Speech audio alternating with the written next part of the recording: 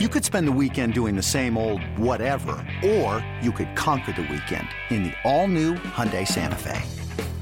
Visit HyundaiUSA.com for more details. Hyundai, there's joy in every journey. For Inside Carolina, I'm Taylor Vippolis, and you're listening to this podcast, which is a part of the Inside Carolina Podcast Network. We have a special episode today where I'm joined by Shak Rashad to talk about Gene Chizik returning to be UNC's defensive coordinator. Before we get started, though, I just wanted to say thank you for being here. Be sure you subscribe to Inside Carolina wherever you get your podcasts and on YouTube so you never miss out on any of the content the team at IC puts out. The support doesn't go unnoticed on this end. Speaking of support, we want to support the people that support us, so that's why I've got to mention our friends over at Johnny T-Shirt. When it comes to Carolina apparel, they have everything that you could possibly want: the T-shirts, the jerseys, the hats, you name it, they probably will have it. And it's great people and great customer service since it's locally owned and operated by alumni. And don't forget, Inside Carolina premium subscribers save 10% off their orders.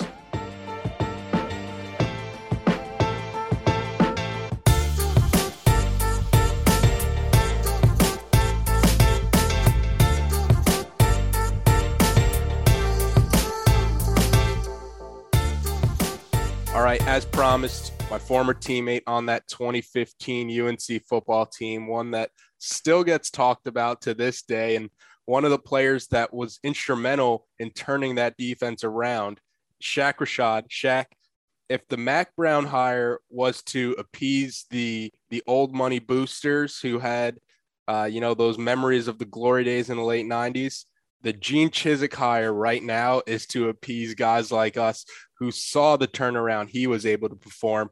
What was your first thought when you saw that Chizik was coming back to Chapel Hill? Man, I was pumped. I think I went straight to Twitter and had that, like, it was kind of the evil looking, like, yes, it's happening. I don't know. Like, I don't know, and I'm obviously not within the building. I'm not coaching or anything, so I don't know the ins and outs of everything happening last year, this past season. But obviously at the point that I knew someone had to get hired, I got the news just like everyone else. I knew someone had to be hired. Like, obviously, if you give me a wish list, I would have written Gene Chizik for the top 7 spots on it. But I would have thought there's no way he's leaving ESPN. So and there's a lot of great candidates out there. And then, of course, I see it tweeted that it was Chiz, and I was pumped, man. I was ecstatic. It's we're getting the band back together. We got Larry Porter coaching the running backs. We got Coach Warren in the secondary, and now we got Chizik in the defensive coordinator spot. I'm wondering, does anybody have Coach Cap's number? I mean, now that you mention it, man, like, if you just think about it, we have coaches and players from like the last 17 eras of Carolina football on the staff. Like Coach Brown, you've got Dre, you've got Thig, you've got Corey Holiday in there. You've like everyone there. It's just like someone from every era. I love it. We're covering all the bases. Yeah, when you saw Chizik coming back, you were fired up. How does that kind of compare to 2015 when you found out he would be your defensive coordinator heading into your senior season, where it was somebody who just a few years ago we were watching on ESPN winning a national championship with Cam Newton?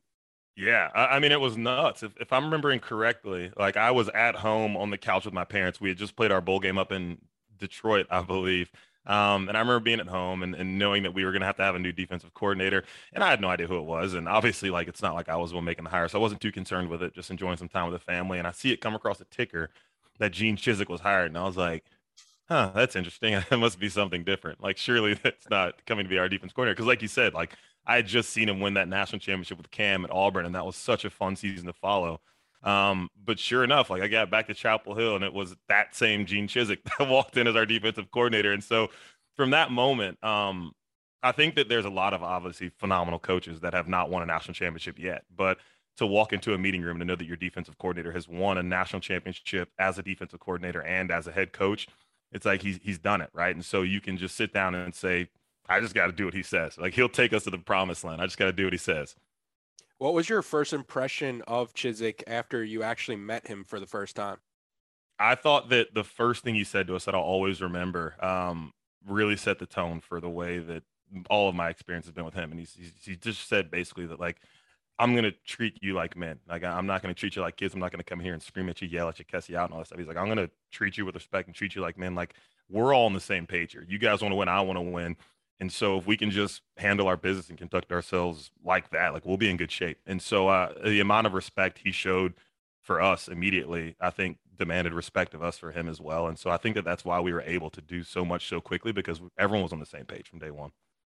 How big would you say Chizik's impact was in in that locker room where, like you mentioned, it's a coach we just saw win a national championship, and it's a team coming off a 6-7 season, and all of a sudden it's like this guy must see something in us if he's leaving a cushy job at ESPN to come back into the grind that is college football coaching. How big was that in where he might have saw something in this team that maybe you guys didn't even see at the time? Yeah, it was huge, man. To know that he was coming in, like you said, he could have gone a lot of places. He could have stayed right where he was, and that he chose to come there was a big deal. And we were hungry. Like if you remember going into that season, everyone's like, I don't want to do this again. Like I don't want to stink again. It's not fun. And then you have a guy walk in, and you're like, great, here's our ticket out of stinking on defense. Like, this is it. And so it wasn't hard from day one to want to do it, because you could look at him and say he knows the answer. He knows how to get this done. And then as we get into spring ball and you start to see the recipe working, like from day one, you're learning this stuff. And then you take it to the field and walkthroughs, and then you take it to the field and run throughs, and then it's practice, and then it's full speed against the offense. And all of a sudden, an offense that had been like eviscerating us on a daily basis in practice, like we're showing up and we're stopping them. We're feeling confident. And I think that confidence just continued to build from the spring into the summer, on into the fall. Every coach has a different style in how they try to connect and coach players. How would you describe Chizik as a coach actually on the field? I think the first word that will always come to mind is just respect, and like in the way that he conducted himself. I remember in some of the most heated situations in games throughout 2015, right? Like we're down 21 at Georgia Tech. I come to the sideline and like put on a headset like this and talking to Chiz up in the box, expecting like madness. And it's very calm, having a conversation. We're able to talk. But it's because of that conversation we had on day one, where it was, hey, we're on the same page. I'm going to treat you guys with respect. Like, let's just do this that way. And so we were able to have those calm conversations. And so in game, it was very easy to fix things. And I think that he's one of the best teachers I've ever been around for football. He's able to take really complex things that happen in football and to boil it down to nuts and bolts of it, to make sure that every player on the field understands what's happening. And I think that I personally can say that I went from memorizing a scheme the years before and being able to do my job, right, by memorizing the scheme, to actually understanding football in 2015 and understanding why we're running the scheme this way, and understanding, okay, well, I know my job here, but I can see what's happening over on the offense, and I know that's going to give us a problem because I can think 2-3 steps ahead and understanding what they're trying to do to us. And that's what understanding football does for you versus just memorizing your job on any given play. Yeah, from what I remember, Chizik was big on being able to simplify the defense.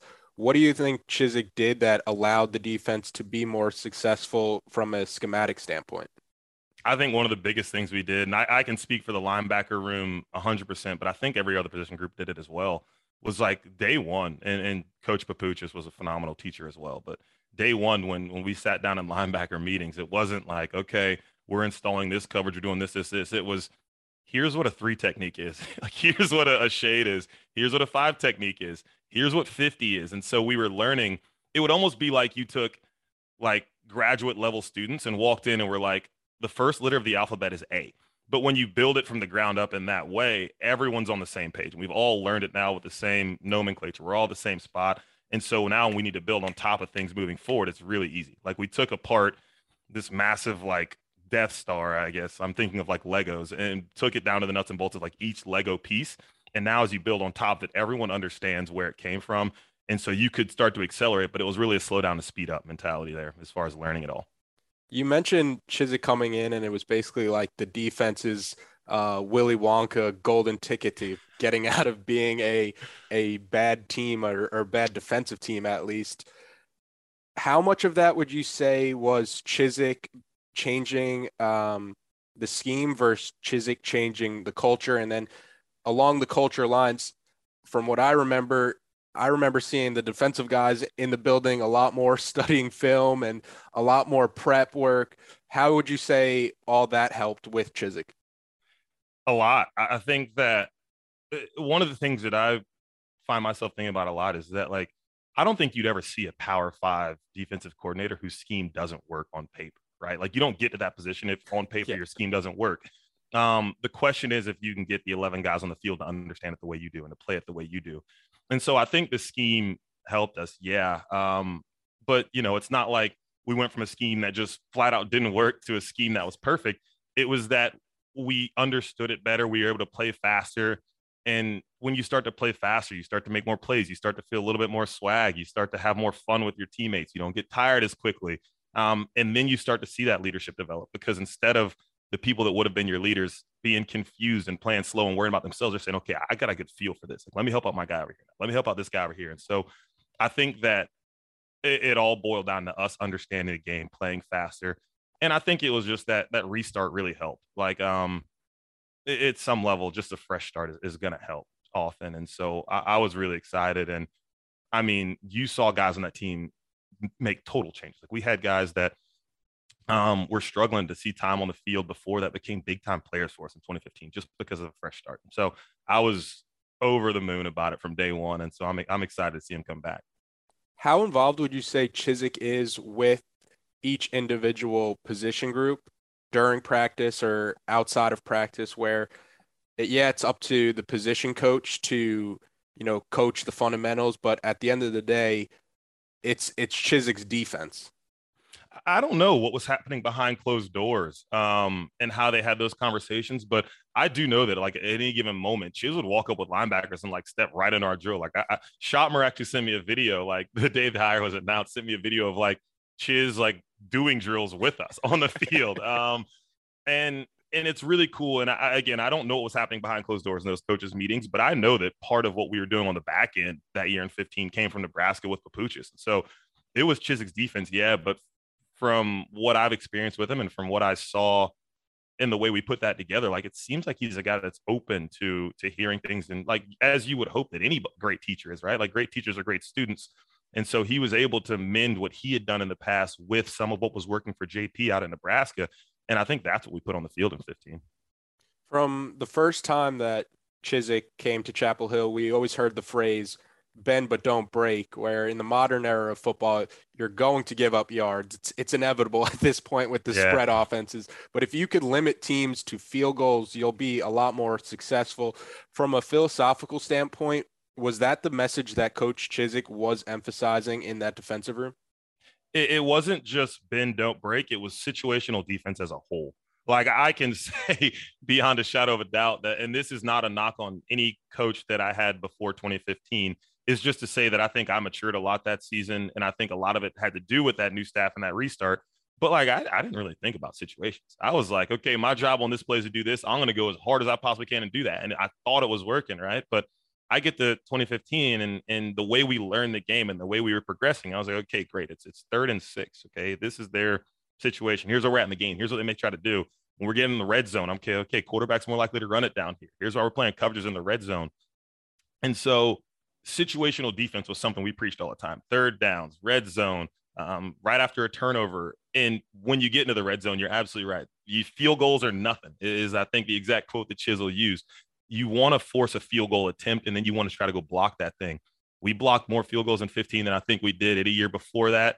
And we saw it work out last night for Georgia. Alabama keeps getting down in the low red zone. Georgia keeps forcing field goals, and late in the game, they start putting up points and they win that thing. Field goals are huge. I mean, it takes 4 points off the board every time they're in there, and it's hard to get to the red zone. So the bend, don't break was definitely a part of it, but I think that falls under the greater umbrella of just situational defense in general.